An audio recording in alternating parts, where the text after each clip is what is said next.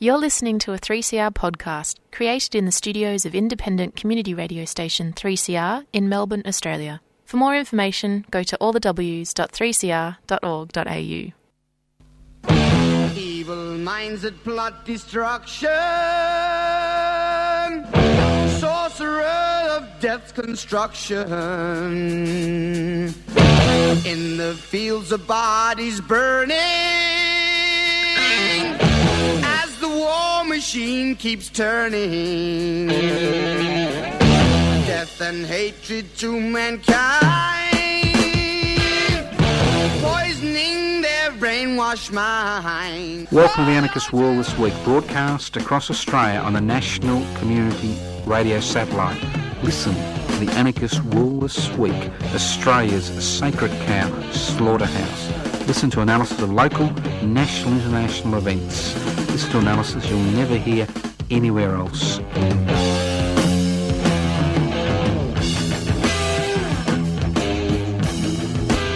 Welcome to the Anarchist World This Week, broadcast across Australia via the Community Radio Network. This program is broadcast in over 20 community radio stations across the country. If you're listening to the Anarchist World This Week and your local community radio station doesn't broadcast the Anarchist World This Week, knock on the station manager's door and find out why not and organise it. Anyway, you can always access the podcasts by going to 3cr.org.au, and don't forget this program is streaming live on 3cr.org.au, so if your local community radio station doesn't broadcast the Anarchist World This Week, doesn't matter where you are in the universe. Well, I exaggerated there. Facts don't really matter in 2021, do they? So you can actually broadcast, you can access us. Who knows? Let's move on. I'm not into technology, as you know. Now, what a week. Now, what I try to do every week, and the key word is try, T-R-Y, is use an anarchist lens. You like that? Analogy, an anarchist lens to analyse what's happened in the past week. And a lot of things have happened in the past week. And most of them, interestingly, when we hear the so-called alternative media, that's the government-gelded ABC and the corporate-owned media, we're not the alternative, they're the alternative, you know. They only canvass one particular philosophical and economic viewpoint. So they're the alternative, we're the media that looks at everything. So most of them have forgotten their history. So if you wonder what an anarchist lens is, it's anarchy without rulers. Anarchos, from the Greek, without rulers. How do you create a society without rulers? You remove their walking sticks. And what are their walking sticks? Inequalities in power and wealth. So if you're involved in the struggle to devolve power, that's share power and hold wealth in common, then, well, whether you admit it or not, you're an anarchist. So let's move on. So that's what an anarchist lens is. We're looking at things in that light. Aged Care Royal Commission, one of the most important royal commissions that's been held in this country since the Deaf in Custody Royal Commission, which was held during the Hawke era. An extraordinarily important royal commission, which has been 2 years in the making, which the Morrison-led government, which is taking credit for it, was forced to hold because of, let's not forget, the Four Corners expose of what was happening in aged care facilities across the country. It was something that you and I knew, but obviously the rest of the population wasn't aware of.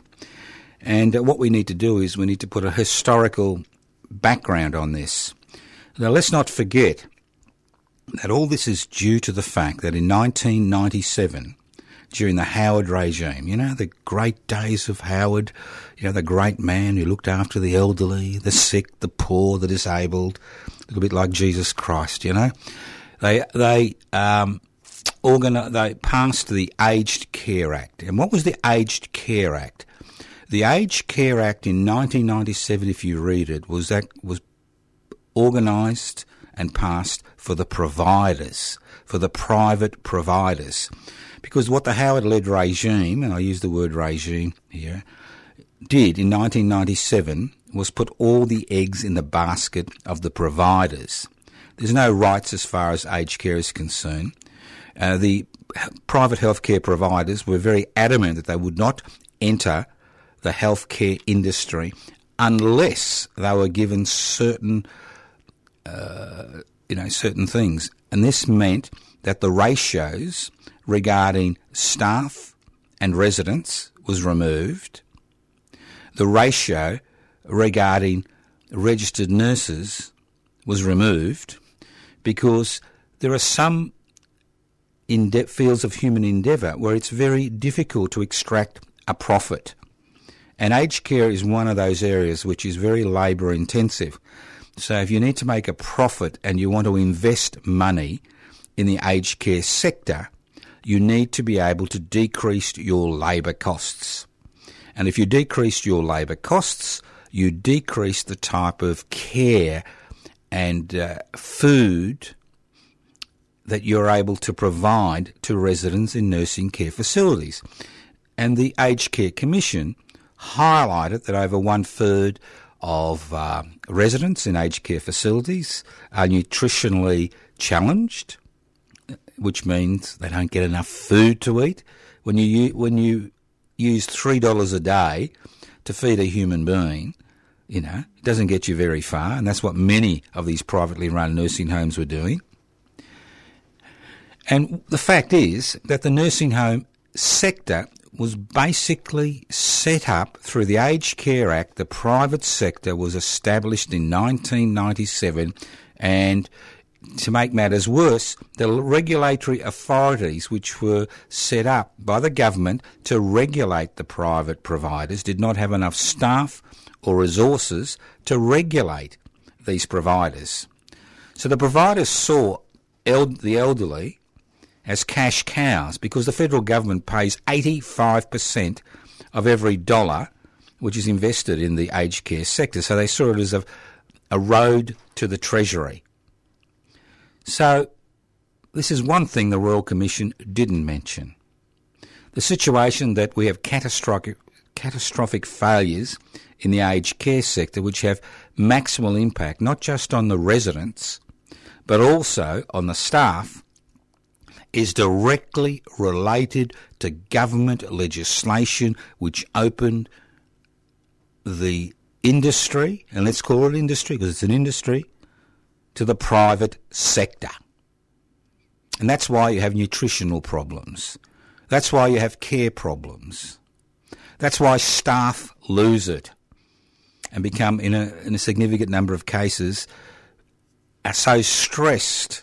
They take out that stress on residents because management does not care. Now, obviously, there are some good nursing homes, some good aged care facilities. But the legislation that was put in place ensured that the bad prospered at the expense of the good.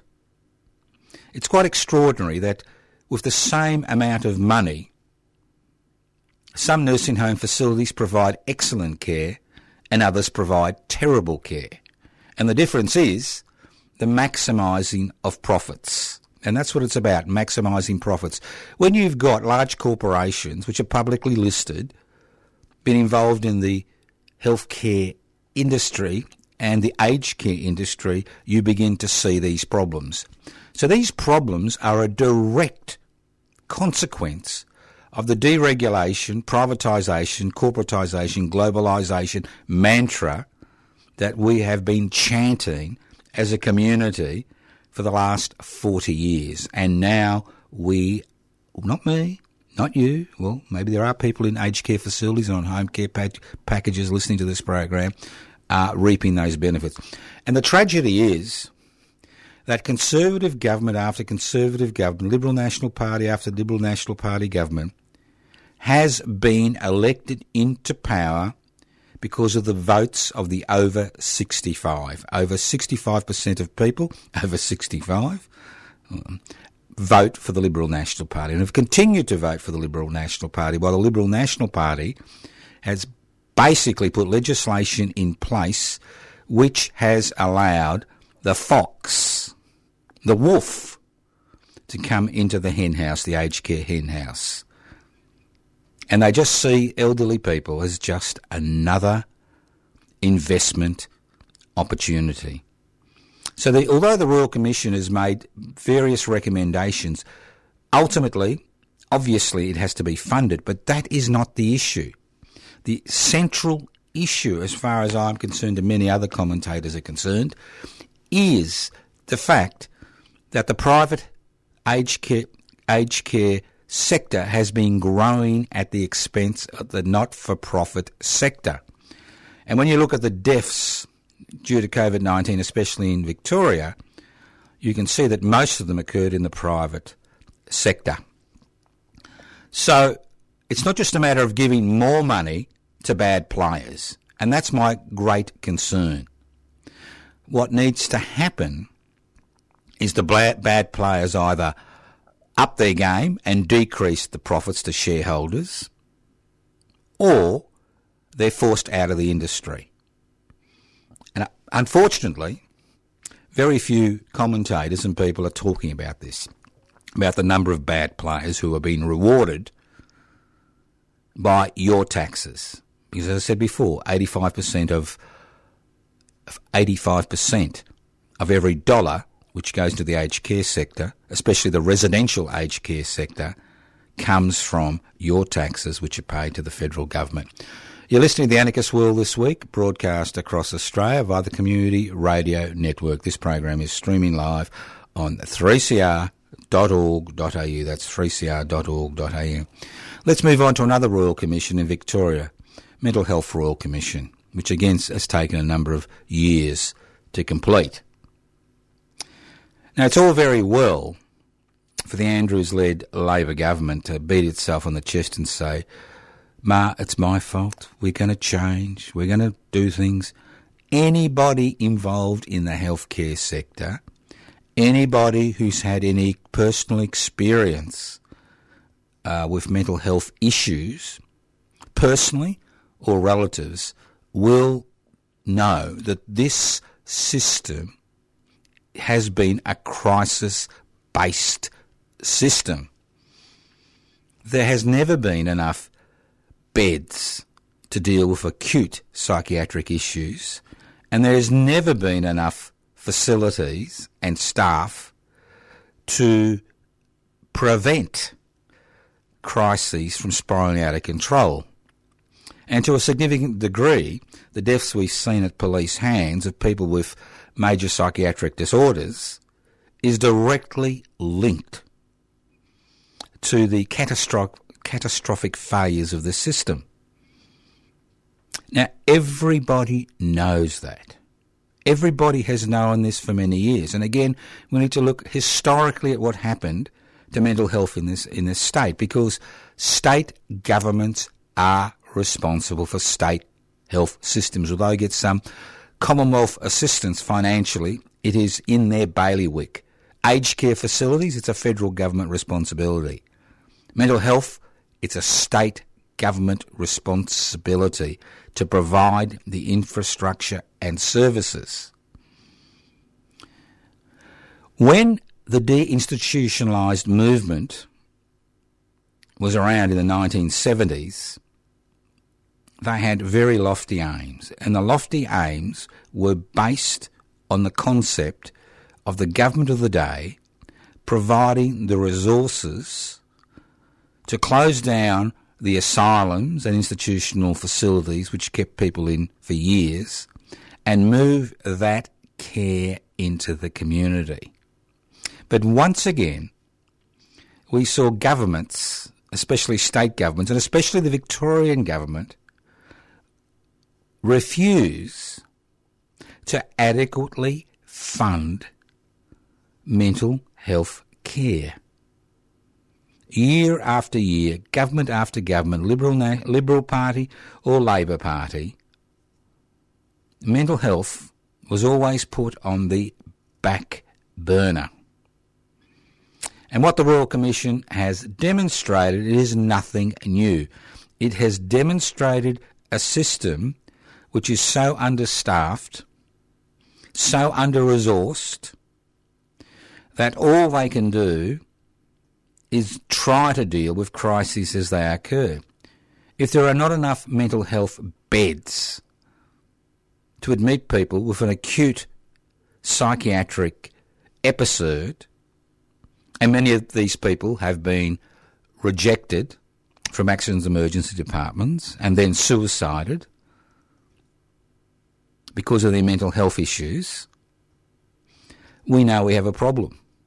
Coroner after coroner in Victoria has highlighted the fact that the mental health system is in disarray. We didn't need a Royal Commission to tell us this was in disarray. What the Andrews-led government is bought itself 2 years of time by holding the Royal Commission. And now it says it's going to accept every finding of the Royal Commission. What a load of garbage. We heard that with the Federal Deaths in Custody Royal Commission. I think it was in 1998, 1999. And we still haven't seen everything implemented, all the recommendations implemented. And it's the same in this situation. This is a safe, face-saving situation, because what we need is major reform. Because the paradox is that although we live in a society which is relatively violence-free, because of increasing competition, we are seeing increasing anxiety in the community, which manifests itself in various forms of psychiatric disturbances. It's quite tragic that Australia has the second highest rate of mental illness in the Western world. And to a large degree, these increasing rates are directly attributable to the type of society we have created. A society which is based on the concept of private investment for private profit. A society where the state has removed itself from the job of regulating private enterprise by removing regulation. A state which has outsourced all its responsibilities to the private sector, meaning that up to 40 to 45% of every dollar which is provided by the state to provide a service goes into the profit margins and day-to-day running costs of privately run organisations, privately owned organisations, which are providing services which should be run by the state government. Now, if there's one thing I found quite surprising about the Victorian Mental Health Royal Commission was the fact that the commissioners made the recommendation that 2,000 social, you hear the word, social housing units be provided for emergency accommodation for people with acute psychiatric disorders. Social housing. That is privately owned housing. It's as if the Royal Commission doesn't seem to understand the central issue isn't the fact that the state isn't providing services, but the fact that the private sector now dominates the provision of mental health services to the community. So if we're going to see a whole series of community mental health centres set up, not just in the Melbourne area, but also in regional Victoria, these services need to be staffed, owned, run by the government of the day, not by a private corporation which, is there to make a profit out of providing that service. We don't want the same disaster which occurred with COVID-19 and hotel restrictions to occur in this new system. We don't want this new system to be based on the private model. Because irrespective of how many so-called organisations you have to police the private model, as we've seen in the aged care sector, it doesn't work because they don't have the resources or the parliamentary legal position to deal with fly-by-nighters in this particular industry. And again, it is an industry, the mental health industry. So there are a lot of issues that have been raised by these two royal commissions. But in my opinion, remember I've been involved in the healthcare area for over 45 years, so I have seen a bit in that time. The two things that have been forgotten is the role that neoliberalism, that's deregulation, privatisation, corporatisation and globalisation, have played in the current situation, where both systems, the aged care system and the mental health system, not just in Victoria but the rest of Australia, is not fit for purpose. And the fact that if we continue to wash our hands of that responsibility in these two areas and assign it to the private sector, we will continue to have the same problems and continue to waste taxpayers' money on private organisations to provide services on behalf of state and federal governments. And that's the central issue. That is the central issue that everybody seems to have forgotten. It's not about the fact that the system has failed, but why has the system failed? And it's not just a matter of money, it's a matter of philosophy. It's a matter of ideology. There are certain things in society, certain services that should be provided by the public sector, that should be subsidised by the taxpayer, that should be cross-subsidised by the taxpayer. And that's the issue at hand. And I'm not talking about handing over cash to the private sector to provide those services, but creating infrastructure which is government-owned and government-run to provide services. At least if it's government-owned and government-run, you, as an elector, have the ability to change the situation by forcing governments to change policies if they're inadequate in particular areas. As far as leaving it in the hands of the private sector, there'll be no change. You're listening to The Anarchist World This Week, broadcast across Australia via the Community Radio Network. My name's Joseph Toscano. I'm hosting today's program. You want to get further information about things, you'll always go to the YouTube channel, Public Interest Before Corporate Interests, where I've deal with many of these issues. You can go to my Facebook page, Joseph Toscano. You can go to Public Housing Everybody's Business. And the list goes on and on. You can go anarchistmedia.org, Public Interest Before Corporate Interests. And if you're not computer literate, don't despair. You can always write to us at Post Office Box 20, Parkville 3052, Post Office Box 20, Parkville 3052, or you can email us at anarchistage@yahoo.com, anarchistage@yahoo.com, or pipsy or info@pipsy.net. Listen to The Anarchist World This Week, broadcast across Australia, courtesy of the Community Radio Network. As I said, this has been a week for news. But I think the important thing to remember is we do not want to go down the same path which delivered these catastrophic failures in both the aged care sector nationally and the mental health care sector in Victoria. Let's move on. Now, you have to wonder. You really have to wonder about the crossbenchers in the Victorian Legislative Council.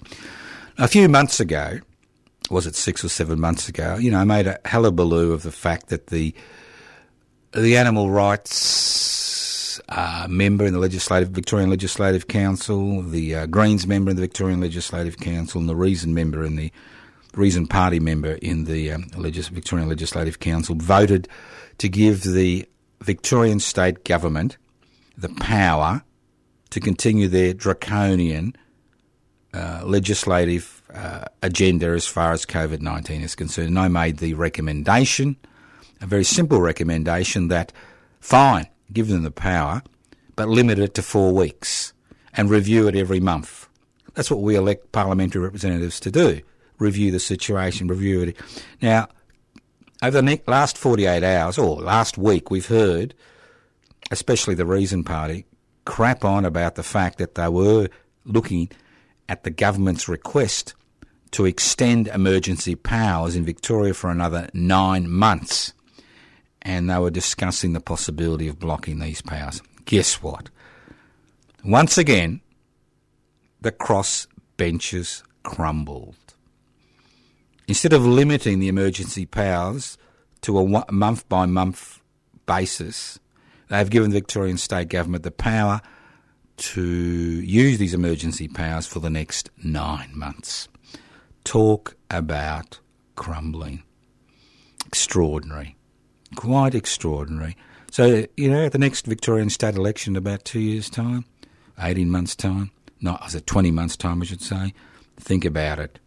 Do you really want to support cross-party members who crumble in the face of the Andrews-led government when they had the possibility of limiting those emergency powers? Look, I've got no problems with emergency powers during the COVID-19 crisis, but I do have problems about giving government an extraordinary time period in which to use those emergency powers. Because these emergency powers, it's quite interesting. We are currently using them for a health crisis. But what we've seen over the last year or so is that these emergency powers can be used for any type of crisis.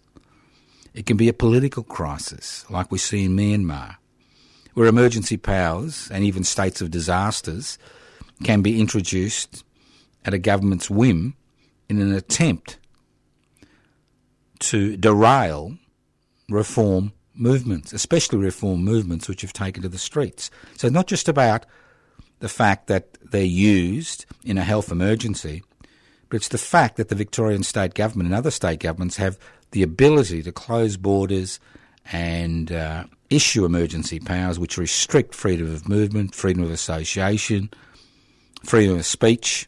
Because let's not forget there are a number of people facing conspiracy charges currently in Victorian courts because, they were organising demonstrations. So think about it. Think about it. These emergency powers, it's not just a health issue, it's the issue of keeping a government to account. Fine, there's a health emergency, they get a month. If they need another month, Parliament sits again and gives them another month. What do we pay them for? Last year, I think the Victorian Parliament sat for 50 days, or it could have even been less, I think 48 days, I could be wrong, but out of 365 days. I'd love to have a job where I only have to go to work 55 days. And they say, we've got to be in our office. Well, that's a different matter. Let's move on. Facts. Interesting, isn't it? Facts. Obviously, 2021 is a fact. Well, 2020 was a fact-free year, and 2021 is a fact-free year. But I have noticed that people are starting to kick back, against the people who think the earth is flat, that immunisation plays with your DNA permanently. I do remember when I got my tetanus injection, I grew a tail, but that's obviously it affected my DNA. But the list goes on and on. So there's opinions and facts. Now, we're led to believe that all facts matter. All right? All facts matter. If it's a fact, it matters. It's interesting that in our society, that only some facts matter as far as the corporate-owned media and the government guild at ABC and people in authority and people in positions, public service. Some facts matter and other facts don't matter. So what are the facts that matter in Australia in 2021? Well, the facts that seem to matter are those facts that reinforce the status quo. That's right. Any fact which goes against the current system of government, which is based on the concept of private investment for private profit and which is based on the concept of the state allowing the private sector to do what it likes of minimal interference, is irrelevant, and you don't hear it. So radio stations, television stations, internet sites, podcasts that tell you that all facts matter are basically not telling you the truth. Because I know I can tell you certain facts today which will never become a major issue in this country because it goes against the current national narrative. Fact. Our resources are, our natural resources, and I'm talking about mining resources, are owned by a handful of corporations who are making an extraordinary amount of profit from mining these resources and paying minimal taxation back to the Treasury. It's a fact. The fact that if we nationalised, without compensation, these resources, which are ours, which belong to First Nations people and the rest of the country, which are ours, that if we exploited these resources on behalf of ourselves, like the Norwegians, we could have found ourselves in a situation where we had a wealth fund which had trillions of dollars in it and which could provide for an adequate aged care system, for an adequate mental health care system at a national and state level, for an adequate healthcare system, the list goes on and on. But this is the type of fact people don't want to talk about because it goes against the narrative of private investment for private profit.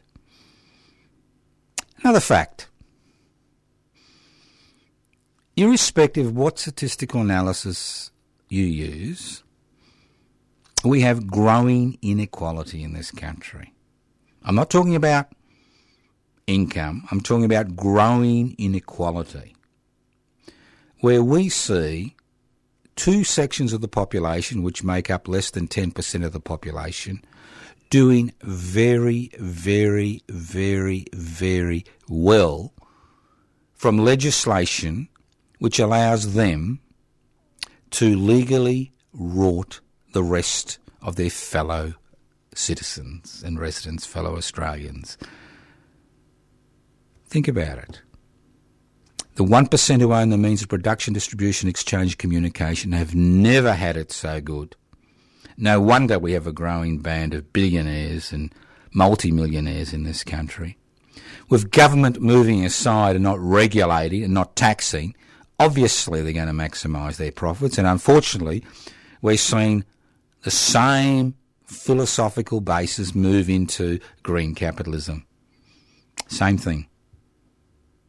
And then we have that 8% of the population that have enough disposable income to use this country's investment-friendly laws to maximise their profits without paying, with paying minimal taxation. And I'm talking about, negative gearing, franking credits, corporate welfare, and the list goes on and on. And this is a fact. We don't hear about that fact. Occasionally we hear about 700,000, well, up to 1 million now, I'm told, children living in poverty in this country out of a population of 25 million. But it's not a central issue. It's not a central issue. It's something we just accept. Poverty, is just something that we have to accept in this country, which is a load of garbage. Then we have the fact that we have a treasurer who is so intellectually challenged that he is happy that housing prices have increased by around 2% in Australia in the past month. He thinks it's a good thing that housing prices increase, that rents increase, that fewer and fewer Australians are not able to get onto the own your own home treadmill. He thinks it's a good thing. It's a great thing. While the other fact is that every state government, including the federal government, is trying to move away from the provision of public housing to the population by outsourcing the provision of public housing to the private sector through social, affordable and community housing groups, which are privately owned and privately run. That's a fact. But even when the Victorian Royal Commission into Mental Health makes the recommendations that we have an extra 2,000 social housing units, you begin to understand how little understanding there seems to be in terms of the private-public divide. It's just quite extraordinary. It is extraordinary. These are facts which aren't important in our world today, not important in the Australian narrative. These are facts. Another fact, which is not important in the Australian narrative, irrespective of the Uluru Statement or not, the fact is that this land was colonised in the most brutal fashion, that no treaty was ever entered into with the original owners, and that we continue to suffer the consequences of that colonisation process. That's a fact. But every time it's raised in the corporate-owned media and the government gilded ABC by people going out in the streets, it's forgotten the next day. It's not an issue. It's not an issue.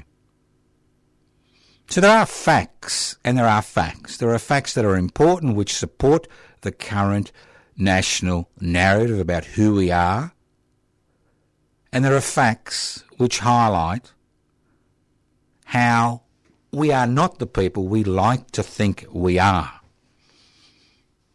which are ignored, not discussed, buried away. You're listening to The Anarchist World This Week, broadcast across Australia via the Community Radio Network. This program is podcast. You can access the podcast by going to 3cr.org.au. It gets even better. It really does. Now remember the armed forces scandal with the special forces in Afghanistan. The fact that the government was forced to hold an inquiry, which has taken over 5 years, and the inquiry basically confirmed what many Australian troops who'd served in Afghanistan had been saying for many, many years, that certain elements of the Australian Armed Forces in Afghanistan had gone rogue. That's a nice word to say. We're killing people outside the theatre of war. Now, we were told that the government was going to investigate and hold special investigations and, bring perpetrators to heel. Now, we've seen over the last 2 months that the top brass have basically been exonerated. And we're told that the atrocities that occurred at the hands of the Australian Armed Forces were basically the work of rogue elements within a highly disciplined armed forces. All right? Now it gets even more interesting. I don't know how many people realise that the army is about to sack 3 whistleblowers, 3 soldiers who came forward to describe what they had seen, to describe what orders they had to follow by senior officers who are now going to be sacked. So you come forward at your own personal expense. I'm talking about emotionally and physically. The fact that you're ostracised by, other members of the armed forces who are trying to cover their tracks. You're a whistleblower and you're sacked. What message does that send to other whistleblowers in this country? You've got whistleblowers who find themselves in court currently because they blew the whistle on Australia's Secret Service, what was happening in East Timor, the Bernard Collaery and Witness K case. And you've got many other cases. You've got the ridiculous situation of a man in Canberra being secretly tried, secretly sentenced, and secretly kept in jail. And now there's an inquiry. Extraordinary. So what message does this send to whistleblowers across the country?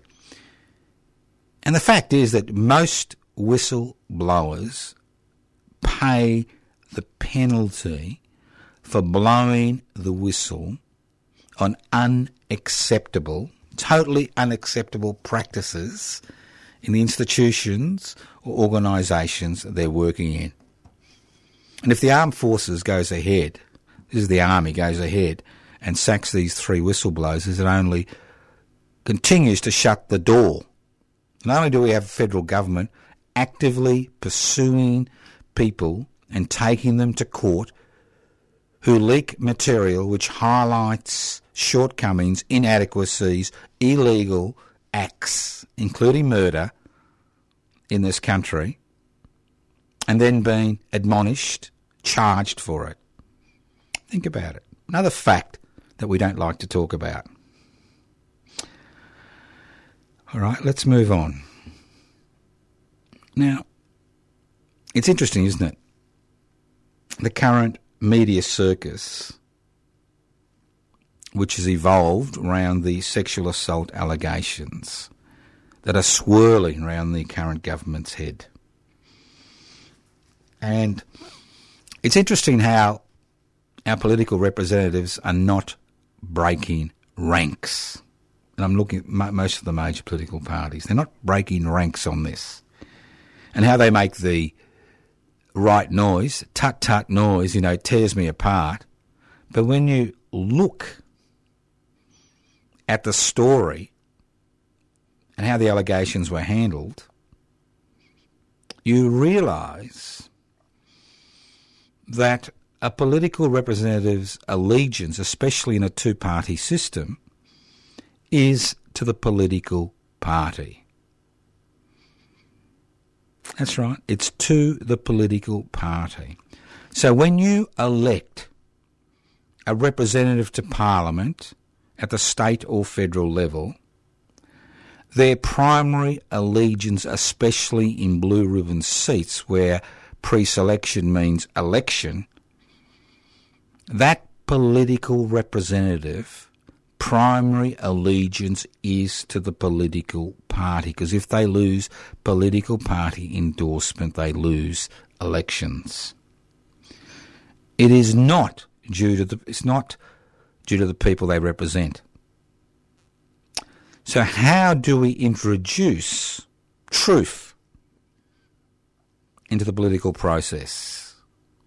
One way of breaking that political party allegiance is by making political representatives directly responsible to the people.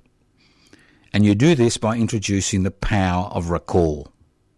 What that means is that if a parliamentarian during their 3 or 4 year tenure, if a significant number of their people they represent sign a petition calling for a fresh election in between elections because they feel that they are not representing the interests of the people who elected them, and a second election is called in between elections.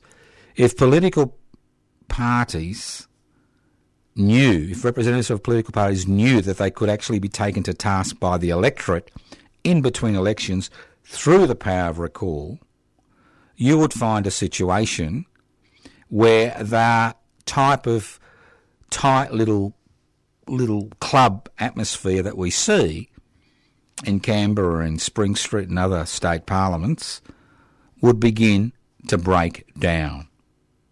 Because currently in Australia, once somebody is elected, there's nothing you can do in between elections to ensure that they keep their promises.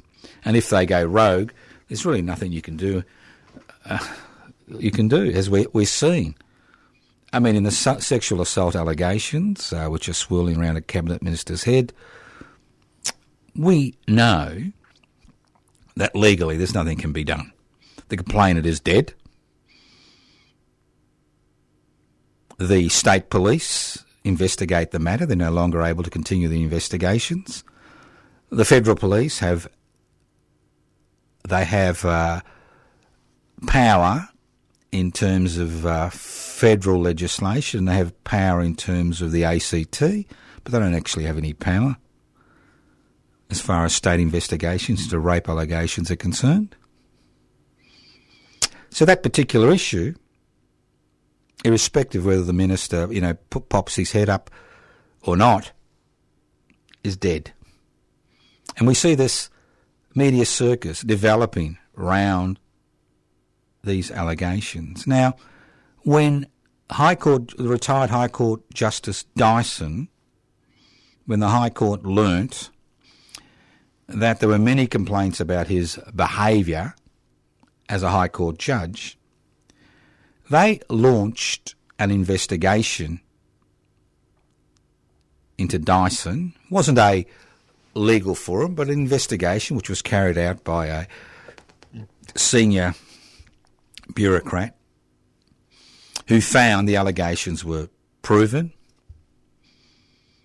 Well, Mr Morrison could do exactly the same thing.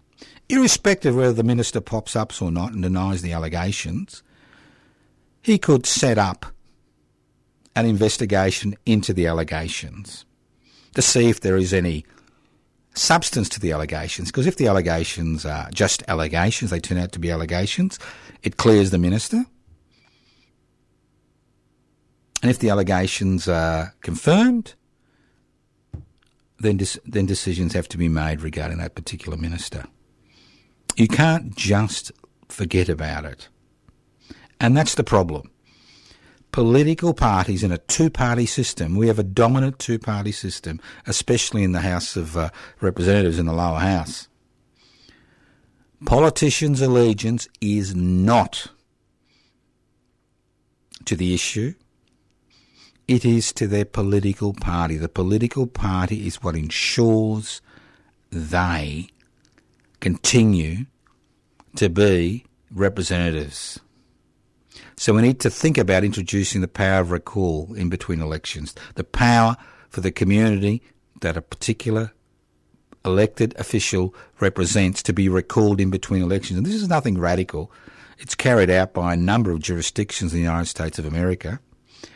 And the other thing that we need in this country, which the Swiss have had for decades, is the power of citizens-initiated referendums. It's the power of the citizens to put a question to the people, bypassing Parliament and incorporating that resolution in the constitution of that particular country. But these are two important issues that we need to look at. Now, a lot of people are saying to me, the coalition, and to a lesser extent the opposition, is showing no human decency. You hear that? No human decency in their response to the sexual assault allegations which are swirling around Parliament currently. No human decency. And I'm thinking to myself, why would you expect any human decency from political parties which have demonised, ostracised, imprisoned without trial asylum seekers and refugees for years in this country? Human decency is something that should be extended to all human beings, not just citizens or residents. So if you expect this government especially to have any human decency as far as its response to sexual allegations, sexual assault allegations is concerned, do not expect anything. For far too long, as electors, we have given these people power to continue this anti-human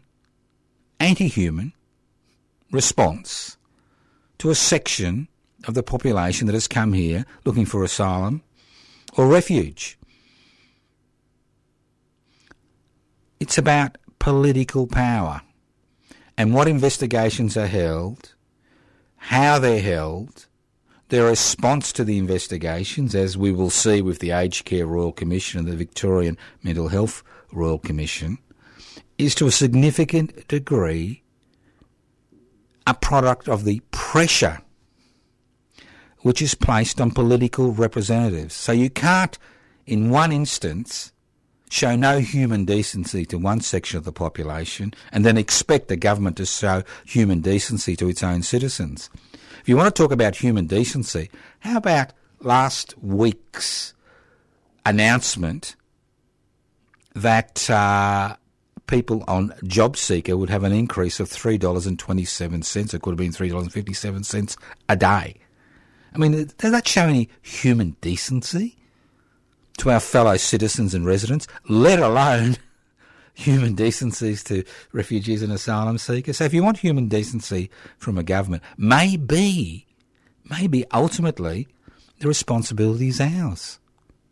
It's all very well for me to point my finger at a political representative and say, well, this is the system and they're not good enough and we need to get somebody else. But the tragedy is that we in Australia, unlike people in Myanmar who are under a military dictatorship which is happy to, shoot them on sight, we in Australia currently still have the power to determine who our political representatives are.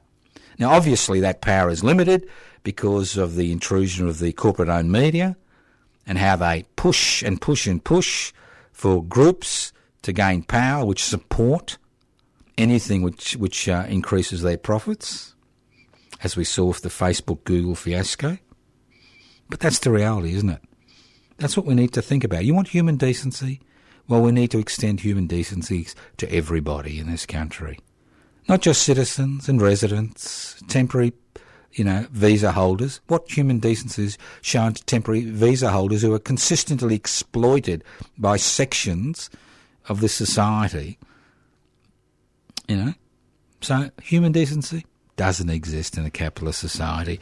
No way does the concept of human decency exist in a capitalist society. Just one last interesting little fact, which I may not go into.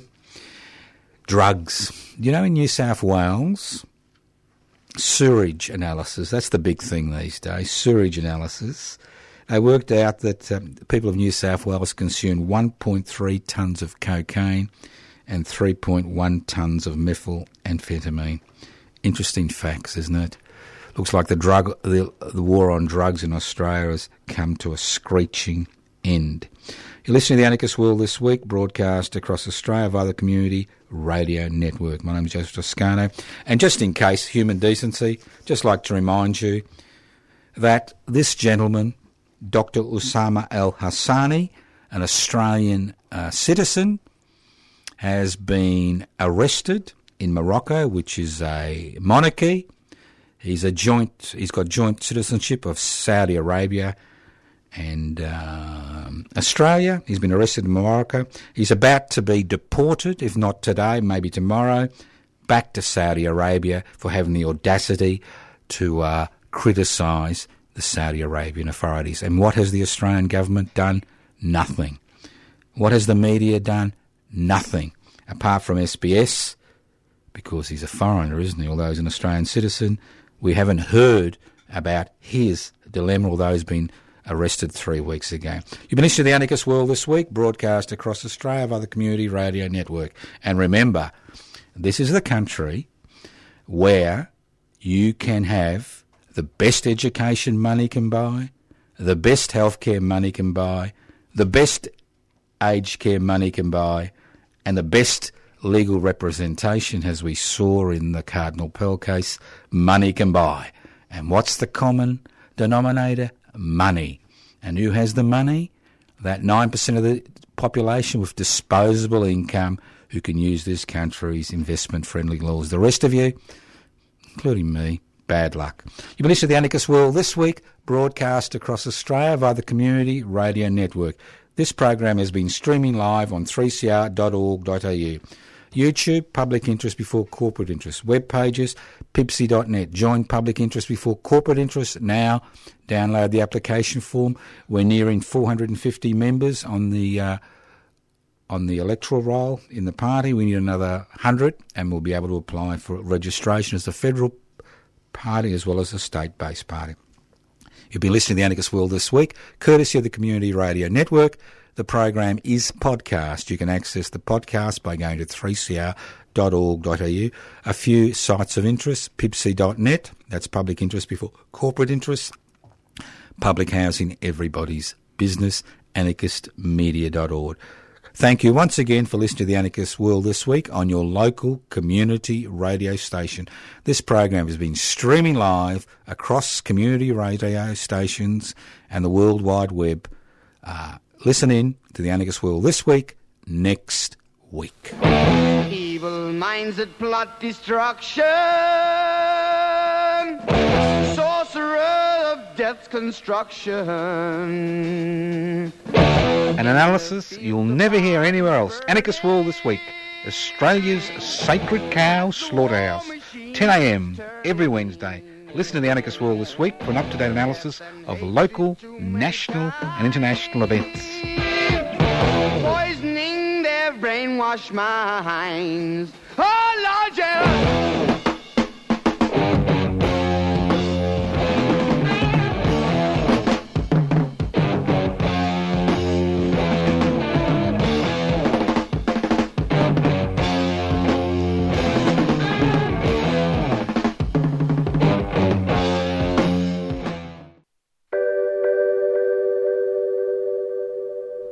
So it's up to us, the people. We need a treaty in this country. We need the end to the war in this country.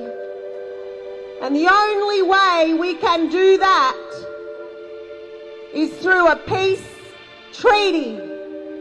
Not the one you see in Victoria, not the one you see in Queensland, not the one you see in the Northern Territory, because they talk treaty and still lock our people up. They still kill our people. They still desecrate our land and our water. A treaty means peace. A treaty means equality. And a treaty means justice. Thank you.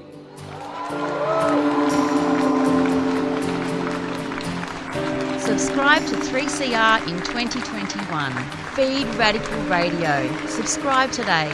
Go to 3cr.org.au/subscribe or call the station on 94198377.